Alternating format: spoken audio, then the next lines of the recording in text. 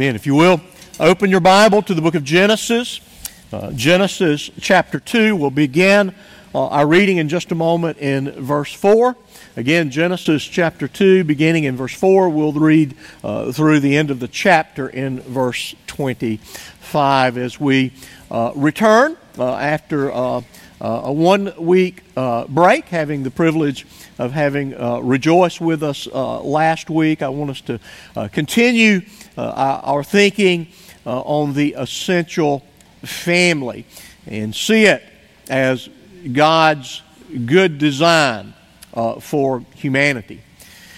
Now, I don't think it's wise or even possible to pretend that we live in a benign or a benevolent culture.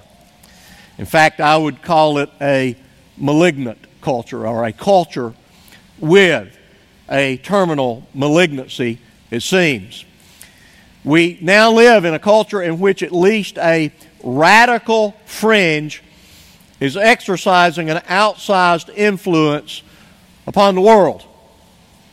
See Bud Light, Target, Disney, ESPN, Nike, Ford. The list goes on and on. The little bit of commercial television that I happen to watch, somewhere between, say, 1/3 and 2/3 of the commercials celebrate some type of moral perversity. This influence shouldn't shock us. That is, while it still isn't exceptional for the non-Christian world to affirm or at least not attack morality definitively rooted in biblical revelation, we should be aware that the unbeliever, no matter how logical, no matter how rational or even moral they are, because they have a sin-deadened heart, a mind ignorant to the truth, a will disposed to rebellion, and a nature entrenched in disobedience, they are easily seduced into the supposed wisdom, logic, and argumentation of the world. We have seen individual after individual, and institution after institution, with increasing volume, increasing momentum, and increasing vigor, deny what was previously held to be true.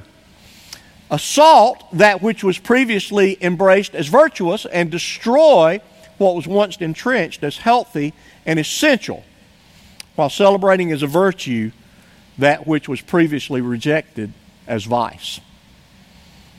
The economic world, the academic world, the media and entertainment world, the political world, and most tragically, far too much of the religious world has succumbed to the destructive, devious, and deviant spirit of this current age. Now, while it's true that it is important to know what we are standing for and fighting against, it is more important to know that which we are standing upon and for, and yes, fighting to defend. It is by knowing what the truth is and why it is the truth and why we believe it, we can identify the error, the enemy, and the egregious inroads they are making upon reality and reality's God. There is not only no compromise, there's no middle ground, and increasingly, there is no place to hide. We must and we will shine in this dark world, or we run the danger of being extinguished and possibly even exterminated in our day. So read with me God's Word for us, from the book of Genesis chapter 2, verse 4. These are the generations of the heavens and the earth when they were created, in the day that the Lord God made the earth and the heavens, when no bush of the field was yet in the land, and no small plant of the field had sprung up, for the Lord God had not caused it to rain on the land, and there was no man to work the ground, and a mist was going up from the land and was watering the whole face of the ground. Then the Lord God formed the man of dust from the ground, and breathed into his nostrils the breath of life, and the man became a living creature. And the Lord God planted a garden in Eden in the east, and there He put the man whom He had formed. And out of the ground the Lord God made to spring up every tree that is pleasant to the sight and good for food. The tree of life was in the midst of the garden, and the tree of the knowledge of good and evil. A river flowed out of Eden to water the garden, and there it divided and became 4 rivers. The name of the first is Pishon. It is the one that flowed around the whole land of Havilah, where there is gold. And the gold of that land is good. Bdellium and onyx stone are there. The name of the second river is Gihon, and it is the one that flowed around the whole land of Cush. And the name of the third river is the Tigris, which flows east of Assyria. And the fourth river is the Euphrates. The Lord God took the man and put him in the Garden of Eden to work it and keep it. And the Lord God commanded the man, saying, "You may surely eat of every tree of the garden, but of the tree of the knowledge of good and evil you shall not eat, for in the day that you eat of it, you shall surely die." Then the Lord God said, "It is not good that the man should be alone. I will make him a helper fit for him." Now, out of the ground the Lord God had formed every beast of the field and every bird of the heavens, and brought them to the man to see what he would call them. And whatever the man called every living creature, that was its name. The man gave names to all livestock and to the birds of the heavens and to every beast of the field. But for Adam there was not found a helper fit for him. So the Lord God caused a deep sleep to fall upon the man, and while he slept, He took one of his ribs and closed up its place with flesh, and the rib that the Lord God had taken from the man He made into a woman and brought her to the man. And then the man said, "This is at last bone of my bones and flesh of my flesh. She shall be called woman, because she was taken out of the man," or out of man. "Therefore, a man shall leave his father and his mother and hold fast to his wife, and they shall become one flesh. And the man and his wife were both naked and were not ashamed." Pray with me. Father, we thank You for Your word. It is Your truth. It is that which You have revealed. You have established for us how it is that we should live in this earth upon Your good creation, utilizing that which You have blessed us with. It is wise and it is good for us. May we see Your truth. May we understand that You have given these good things as a testimony to Yourself, as a testimony to Your Son, as a testimony to the gospel that Your Son accomplished on the cross at Calvary. Lord, I pray that You would bless us so that we may understand and that we may indeed obey. And we ask all of these things in Jesus' name. Amen. In past years, we have examined the biblical concept of the human family. We have appropriately emphasized the essential role that God's designs for the family plays in human flourishing. We have attempted to teach the biblical admonitions in such a way that each individual and each family may follow God's plan for their well-being. The plan is good for each of the individuals within the family, and it is good for the family itself, and it is good for the well-being of the society at large. The doctrine of the family is an abstract doctrine that is to be relegated to the realm of the obscure, the unattainable, the irrelevant, or the impractical. It is both practical and transcendent truth to be embraced, employed, and defended for the good of current and future generations. The modern assault on the family isn't really a new thing. It is an assault and a rebellion as old as the original rebellion within the corridors of heaven. In that rebellion, Lucifer, the chief cherubim, was cast down from heaven. So whatever might be rightly said about the deviant and destructive war unleashed upon the family, we must understand that the assault is deeply rooted in cosmic rebellion, and it is far more widespread than the destruction of the family. The assault isn't limited to the family. The assault reaches into the very foundations of God-ordained reality. To undermine reality is to attempt to overthrow God and His well-designed order. God put reality and order in place as a self-revelation of His glory, a glory that is visible through all that is, whether physical reality or metaphysical reality.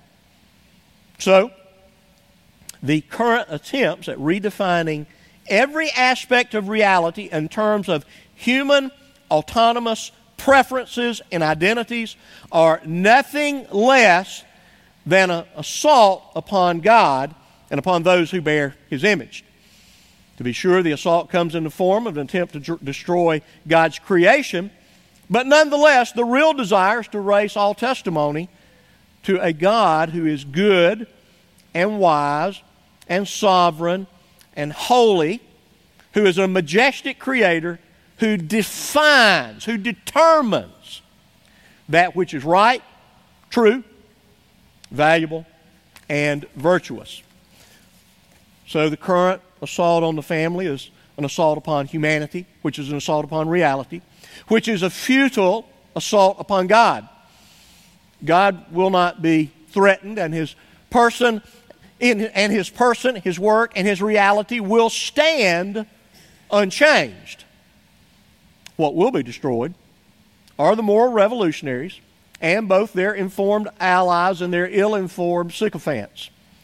While God and truth will ultimately be victorious, we fight, we contend through the sword of the Spirit, prayerfully seeking to lower the current casualty rate and limit the catastrophe of all the collateral damage we're seeing in our world.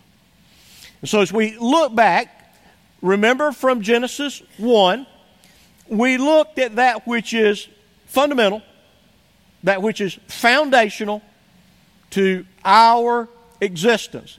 God established that which is fixed and that which is essential. Maybe the most important thing that we could say about all of it is God is the creator and man is the creature. And too many times, we as human beings get those two identities and two realities confused.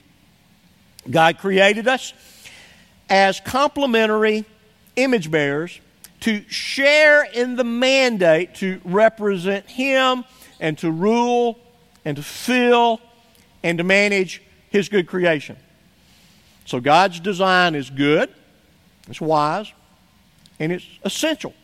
It is a fool's errand to disregard that which God has designed as good for us. All attacks upon human identity, whether it's abortion, whether this business of gender disorientation and perversion, whether it's an attack upon objective truth and its corollary morality, all these are assaults upon humanity, upon reality, and upon God. And so again, we can't be flippant, we can't be dismissive, we must understand that we do not have the option of saying, well, that's for those people to worry about. These are matters that we need to be vitally concerned regarding and very much passionately involved in. So we come to verse 4 of chapter 2, and we find one of the literary framing devices that appears 11 times through the book of Genesis. You know, I've talked a lot in past weeks about how to structure things so that you can learn and you can utilize the information given to you. And one of the things we've talked a good bit about is how, whether a sermon or an outline or a book of the Bible, how it is structured, how it is organized, how it is ordered. And so one of the ways you can look at the book of Genesis is to find the 11 times that the Hebrew word toledot is used. Translated here, these are the generations. Now, you know what that's talking about? And all God's people said, that's my favorite part of the Bible. I just love reading the genealogies. I just love reading all those hard names that I can't pronounce. And I'm wondering, what in the world are they there for? But they're certainly there for a purpose, and tells us a great deal about foundational issues and about God's plan for humanity. And so typically what follows these are the generations, the toledot, is a list of names. Okay? This is the family of this particular individual. These are the descendants from that particular individual. And usually you can pretty quickly identify. Here are the believing descendants. And here are the unbelieving descendants. They're in those lists. And they're there for a purpose. Here, this is the genealogy. This is the descendants of the earth. Namely, we see Adam being what? Formed out of the dust of the ground. He is the singular one formed in this unique way.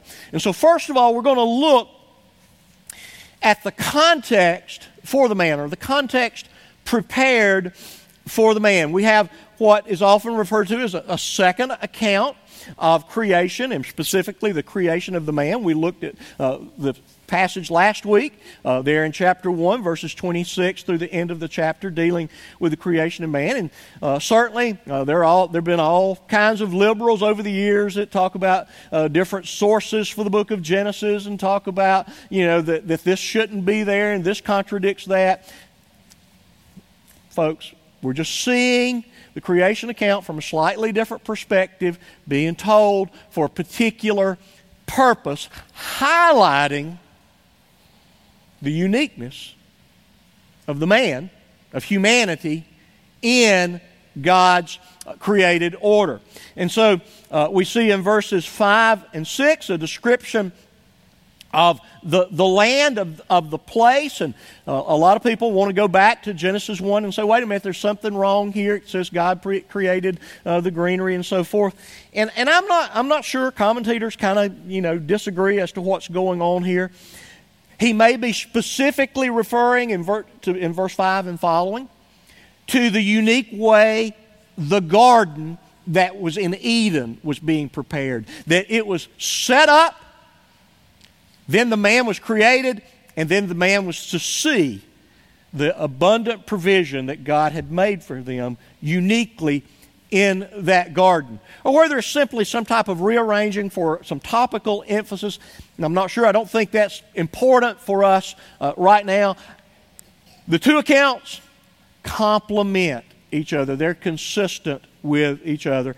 The point is that God designed a place that is real, that God, who exists outside of time and space, has chosen to create time and space and then come to act within that particular set of boundaries of time and space and history. And so we have a place prepared, and it is a place that is described as being in an area, verse 8, that is called Eden, a place that is to the east. Presumably, Moses, in writing Genesis, was there at Sinai, and from his perspective, north and east was this region of Eden. We'll say more about that in just a moment. Also, in verse 8, in that place called Eden, where God planted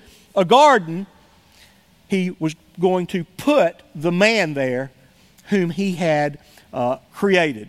And so the place was prepared, and it was going to be productive. It's going to be useful. The man was going to manage it, and it was going to be manageable. And we're told there in verse 9 that the place was going to be productive, it was going to be pleasant, it's going to be useful to the man. But we see the first mention of the two trees that are within the garden. The tree of life and the tree of the knowledge of good and evil. One will sustain life, it will give life. One will destroy life and take life. And then we see the specific geography of Eden there in verses 10 through 14. And it would be my perspective, and again, a perspective that I hold with a number of commentators, that most likely Eden was located in what might be the southern region of Iran and Iraq. We have two rivers identified here in our text, the Tigris and Euphrates, that we're very familiar with. We know where they are. But there are two that we simply don't know where they are. Now, presumably, one of two things. Either the people that Moses wrote to knew what these rivers were. If you look at a modern map of that area, there's a lot of rivers over there in that region besides the Tigris and Euphrates. We just don't know which one would be identified with the name Pishon or Gihon. And so, but most likely, just north of the Persian Gulf, there was the region of Eden, and within that region would have been this place we know as the garden, which was in Eden. And it was a real place. Again, this is not myth. That's the point of all the topography and the geography and even the geology. It was real. It was a real place in which real people lived. Now it goes back to what I've been trying to make sure you understand, that all of this modern nonsense is an assault upon reality. That God designed, God created, God put in place reality. And it's for our good, and it's for the ultimate good is what? To know God. What is the chief end of man? Got any good Presbyterians here? No, everybody's figured that out and left, haven't they? They've become Baptists. That's good. Praise God. Praise God. We've figured that one out. What is the chief end of man? To know God and enjoy Him forever. God created us to know Him. And remember, as Augustine said, we will be restless until our hearts rest in Him. So, Eden was a real place with real geography, real geology, and it was well prepared for the creation of the man. Go back to verse 7. We see a second account of the creation of the man, of the singular man. 126 through 128, God creates the male and female. He tells us about how that was done, in a sense, together. But here He makes a distinction of order, that He is going to create the man first. And we're told that God formed the man. The Hebrew verb is yasar, and it's used by both Isaiah and Jeremiah to speak of the work of a potter.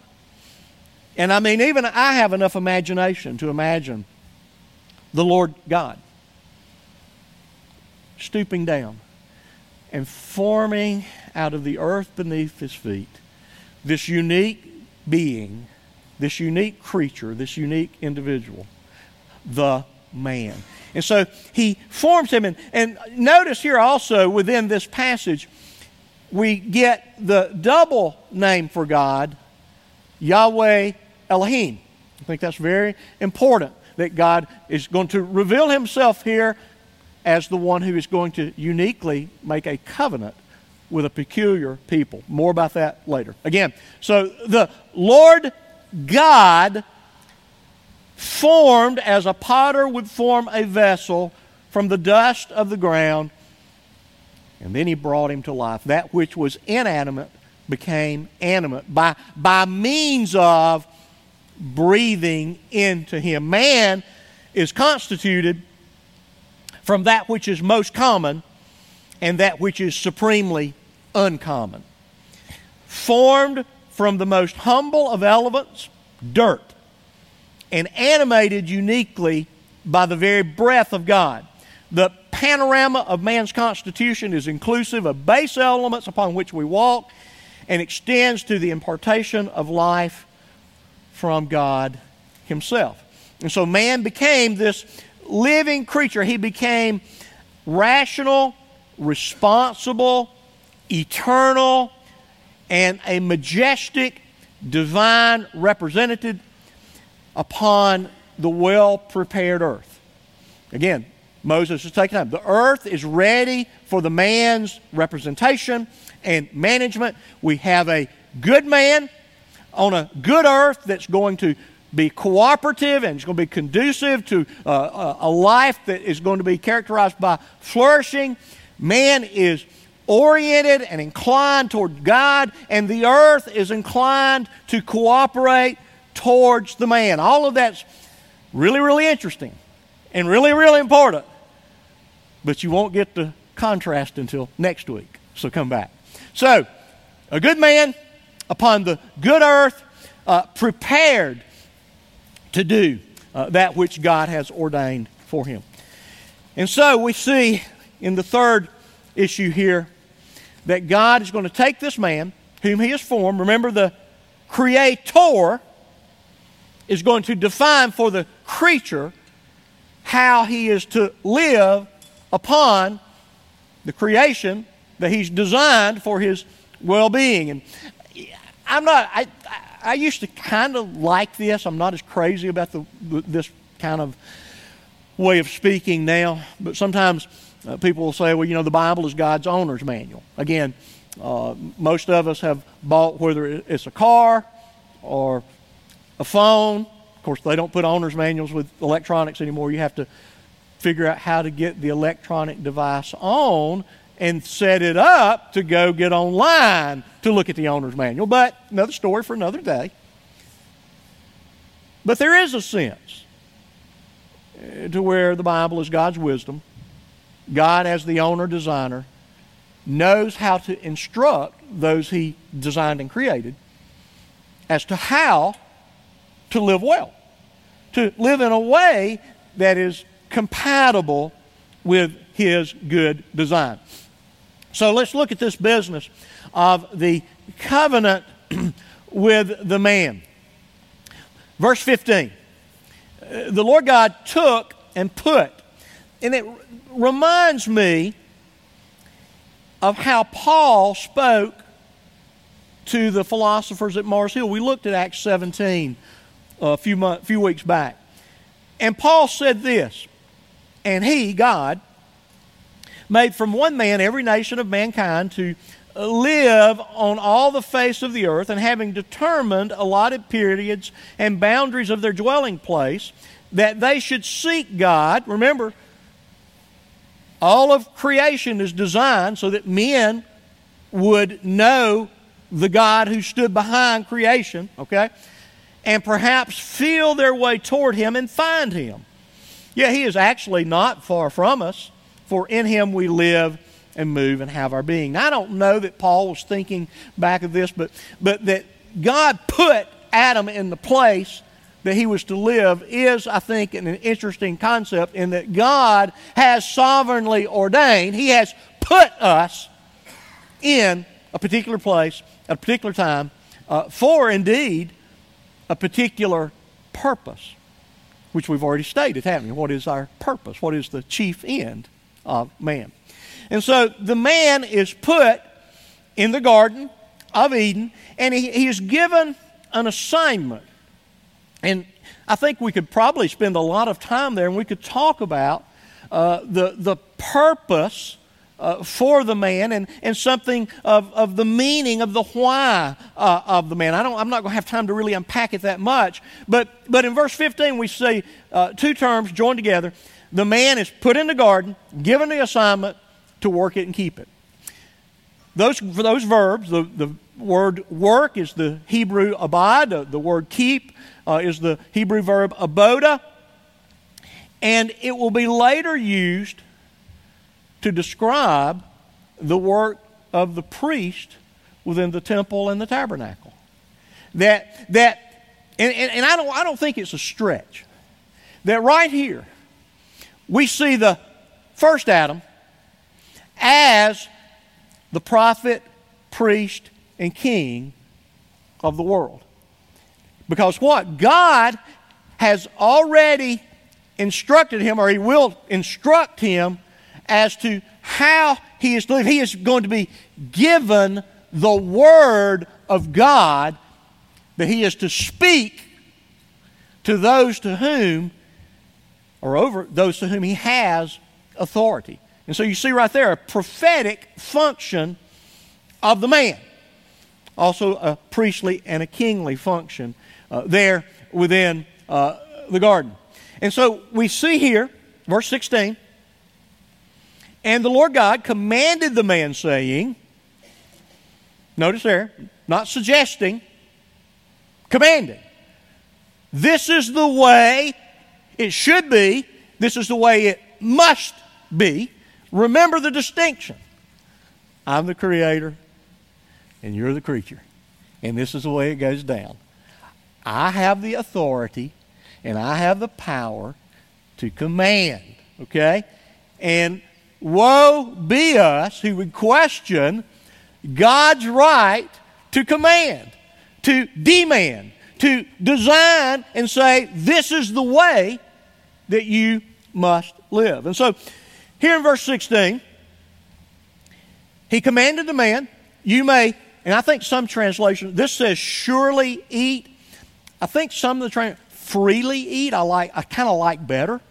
Freely, it's yours.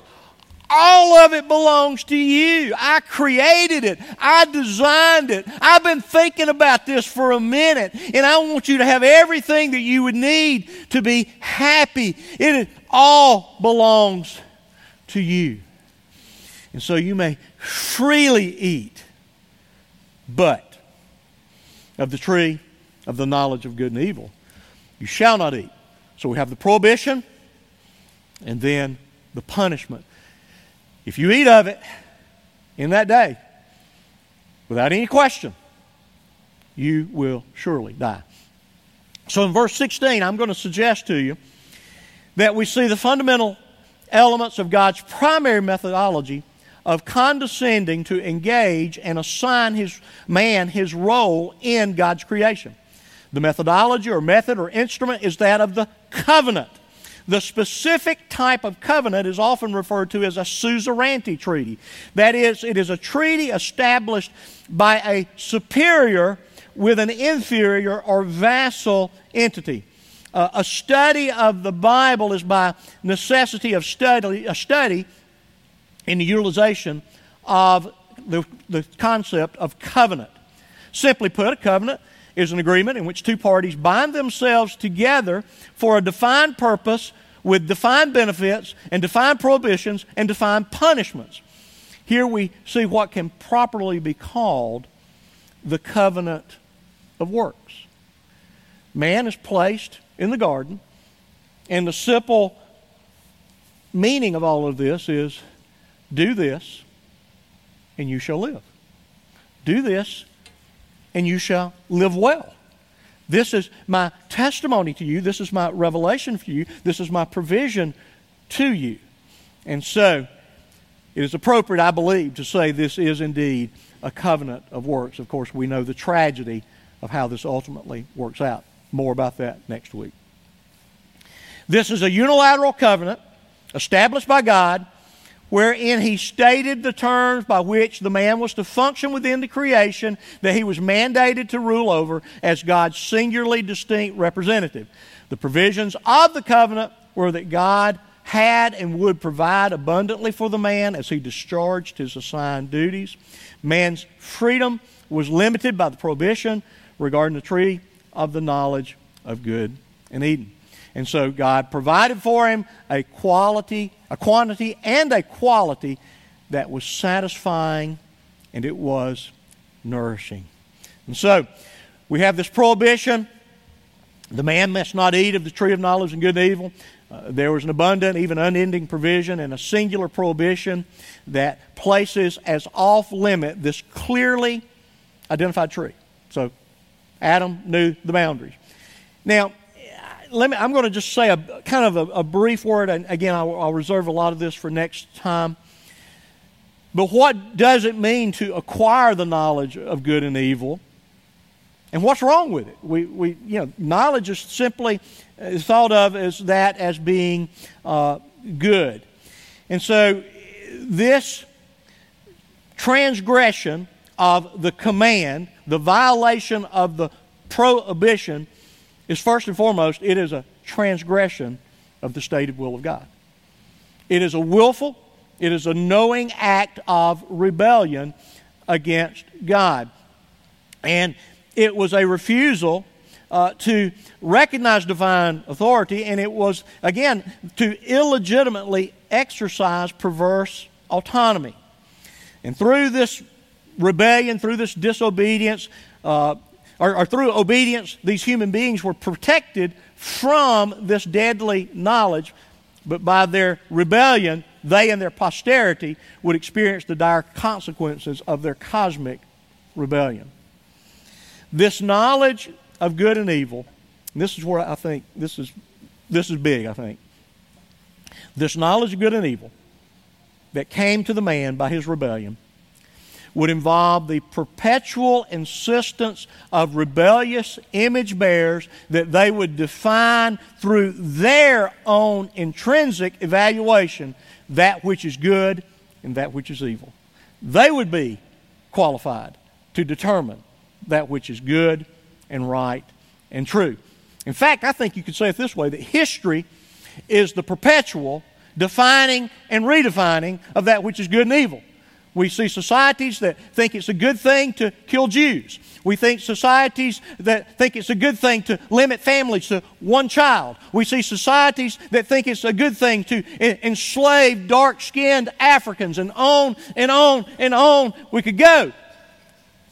Because people broke God's covenant, because Adam rebelled. And so man is in this perpetual system and resystemizing of that which is good and that which is true and that which is evil and that which is wrong. And again, they do it and they practice it to their own demise. They suppress, Romans 1, distort and pervert that which is good, and they are going to continually embrace and promote and defend that which is evil. And through this knowledge, they are severed from the tree of life, and they experience the two types of death: mortality, physical death, and spiritual death, that is, separation from God. And so, the man is established and instructed in the garden with all that he needs. Let's look next at the companion suitable for the man. Look there at verse 18, maybe the most shocking term to be found in the entire account. Verse 18, then the Lord God said, it is not good. Now, the consistent refrain through the course of the creation account, and God saw that it was good. And God saw that it was good. And God saw it was good. And He created man. He said it's very good. Now, please understand, I do not believe this is some type of moral evaluation. I believe it's a literary device that God inspired Moses to say that I want you to think for just a moment. And that the creation is incomplete. Now, we, like they, should have in the back of our mind that God created man in His own image. In the image of God, God created him. Male and female, He created them. Well, where's the second half of the them? Where's the female part? It's not good. And so, we're kind of prepared for this. But the man, as we said last week, he cannot fulfill the mandate by himself. Now, there's some perverse notions that Adam possessed all that was necessary within his body to reproduce. It's a great idea. It's just wrong. It's just stupid. Okay? So anybody that comes up with anything like that, just with all the love you can muster, just say, you're an idiot. Okay, that's probably a pretty good way to handle it. I don't know, yeah, but it's just wrong. Okay, listen, and here's the thing. I'm learning some things, believe it or not, and I try to be gentle and kind and tender and compassionate and all those things sometimes. But sometimes, people come up with stuff that's so stupid. You're just like, there's no sense in me even trying to unpack this for you. You listen. I'll help you get out of the hole, but quit digging. Quit throwing the dirt on me. Okay? So anyway, all right. So there's a pregnant, intentional pause that is designed for us to think about this business, and we see in verse 18 kind of the corrective resolution. Now, all of us have electronic devices. Some of you are looking at them now. And invariably, your phone will update tonight when blah, blah, blah, blah, blah, blah, blah, blah, blah. I'm like, why does it constantly need to update? Well, there's a glitch. We got to do a hack. We got to do a patch. That's not what's going on here, okay? There's not a corrective of a mistake here. But again, God has a plan. And we see there in verse 18, it's not good. And here's my resolution. I will make him a helper fit for him. I've got someone in mind that is just right. I've got a plan that is perfect. And so helper is the Hebrew hazir, and it's one who is to come alongside and to give aid and to give support. And this helper is suitable. The Hebrew is kenegdo, and it's the idea of literally like that which is in front of him. The idea of correspondence, of being complementary, of completing. And so God has a plan. And then in verse 19, once again, Moses goes back to create a little bit of literary tension there, in that we see that the man is the sole worker within the garden, and he's naming all of these beasts and all of the creative order. And this is important. Please get this. Because the man is ordained as the leader of the human family, he's the leader of the world, he names the different aspects, the different creatures that share creation with him, and he will also name the woman. Again, just a notation of his authority within the home, and I would add within the church of the man. And so we see that here. We'll talk more about that later. I don't want to get bogged down in it. But the Lord has a corrective. He makes a unilateral decision as to what to do. Verse 21. So the Lord God caused a deep sleep to fall upon the man. You see that in Genesis 15, when God makes a covenant with Abraham. Man goes to sleep, God does a great thing. Okay? Maybe wives, let your husband sleep. Maybe they'll do something great, okay? Or maybe something great will happen. I don't know if that's a legitimate biblical principle to draw out of this or not. But God puts the man to sleep because it's God's unilateral decision, design, and doing to bring forth the woman. It is His idea. And so, while the man is sleeping, we get the description. God takes one of the ribs, He closes it up, and He takes and He forms it into the woman. And so the woman is taken from the man, and she is made for the man, and she's given to the man. And the man recognizes the goodness of God's design, of God's wisdom. He recognizes that she is the helper suitable, that she corresponds, that she completes, that she complements. And he says it here, this is at last bone of my bones and flesh of my flesh. I've been naming all these animals. I'm so tired of looking at stinking elephants and tigers and mice and snakes and birds and fish. I'm tired of it. Now I see something that really has my attention. I've never seen anything like her. She is unique. And boy, do I like the differences. She is splendid. She is wonderful. I see so much of me and her that this is going to be a great cooperative effort. And what does the man do? He names her. She shall be called, in the Hebrew, Isah, because she is taken from Ish, the man. And so even the English maintains that play of word, woman and man. And so God determined, He acted, He took, He formed, He brought, He gave, and the man joyfully received. The man evaluated her as good. She's like me, but she's different. She's a gift, and she's my responsibility. I'm going to name her. I'm going to take appropriate. Now, please, let me say this advisedly. Don't have a fit. I will take the appropriate ownership, the appropriate rulership. I will hold the appropriate authority in terms of our relationship. In other words, He takes her for Himself. And so, we see here, kind of in verse 24, a bit of commentary, divine commentary, as to what has just taken place.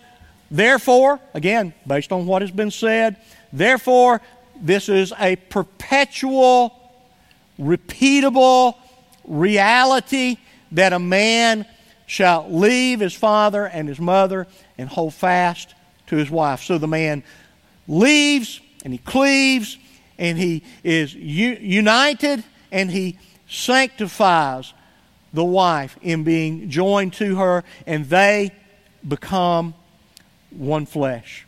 And again, kind of a radical notation. They were innocent. They were completely acceptable to one another.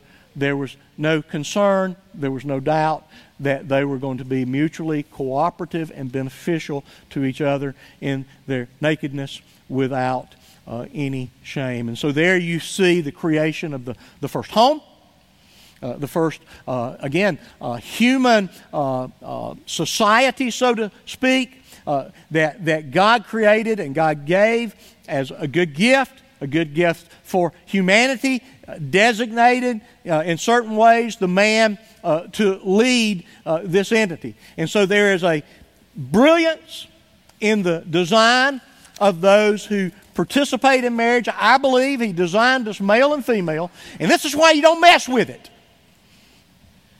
This is why you don't come up with the stupidity that I see and hear every day. Is that we were designed for the male and the female to enjoy each other in what we would call heterosexual, monogamous marriage. And any assault on that is straight from the pit of hell. And it smells like smoke. And so, I belabored this a good bit this morning. Let me bring us to a bit of close. Why is this important? Most people, they think, oh, we're going to talk about the home. Yeah, you can get that rebellious wife of mine to submit, or that sorry husband, you can get him to lead me and love me, and that way my life will be better. Well, let me tell you something. I'd love for your life to be better. I really would. I hope it is. I hope this helps. But whether your life is better or not, this is ultimately important. Okay? This is of ultimate importance, that we defend these truths and we live out these truths as necessary, as essential to our own well-being, to the well-being even of the world. And so, The reality that there's an essential priority of male and female as complementary image bearers, and to recognize this is to recognize God's sovereign goodness and wisdom to create a fantasy world in which both identity or roles can be exchanged, blurred, diminished, demeaned, destroyed, defaced. It's cosmic treason and cultural insanity. And hear this. Hear it well. To abandon your role is blasphemy. To usurp the role of another is blasphemy. It is not essentially different than this whole nonsense of I'm a man in a woman's body or vice versa. It's not a whole lot different when you abandon that which is designed for your well-being, namely the family. And so, there is indeed an essential necessity of male leadership within the home. He was designed for it, to lead, to work, to protect. The original covenant was communicated to the man as that first prophet. The man was created first, as Paul recognizes. And so, all of these things are essential for our understanding and for our practice. To destroy what God has designed in marriage is to assault God, creation, and reality. To undermine it doctrinally, to diminish it legally, to devalue it culturally is to self-inflict a mortal wound upon humanity.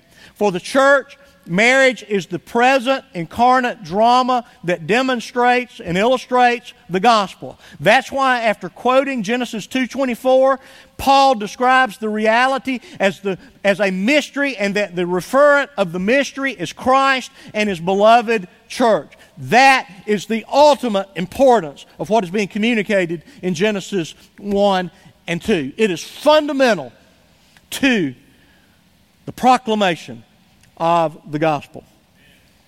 Christ sent the second Adam into the world to reverse the ruin of the first Adam through redemption. God sent the second Adam into the world to rule and subdue with the aid of His bride through the fulfilling of the Great Commission. What we see in marriage is the realities of God sending His beloved Son to claim a bride, as the Son left His Father in heaven to come to earth to seek the bride. The Father gave to the Son the bride. The Son sacrificially has secured the bride through His life and His death. The Son is united with the bride through the work of the Spirit. The Son lives to protect and provide for His bride. He is ever present with the bride, and He has given everything the bride needs to flourish and await the consummation. And so, the world is actively seeking to destroy that which is most demonstrative of the gospel. And I would say this is possible because the visible church has been so dismissive, so diluted, so unprioritized, so undermined the permanence and purpose of marriage. Notice I said visible church. I take, going back to some things John Piper said years ago, there's a big difference between people whose names are on a church roll, those who show up occasionally, and the true regenerated body of Christ. They have a far different look at things and a far different practice of things. And so, the battle will continue. It's not going to stop. And it is necessary. It is necessary that we know these things, that we defend these things, and we recognize the strategy of the enemy. Because, again, the ultimate goal is to destroy the church, the God of the church, and the message of the church. Let's pray. Father, thank You for Your word to us. I pray that we would honor You, that in our lives, in our humble and imperfect attempts to carry out Your mandate, that the world, that our families would indeed see Your gospel. bless us as we continue to worship through our celebration of the Lord's Supper, that which you have given to us to also illustrate, to dramatize the great truth of your gospel. We ask these things in Jesus' name. Amen.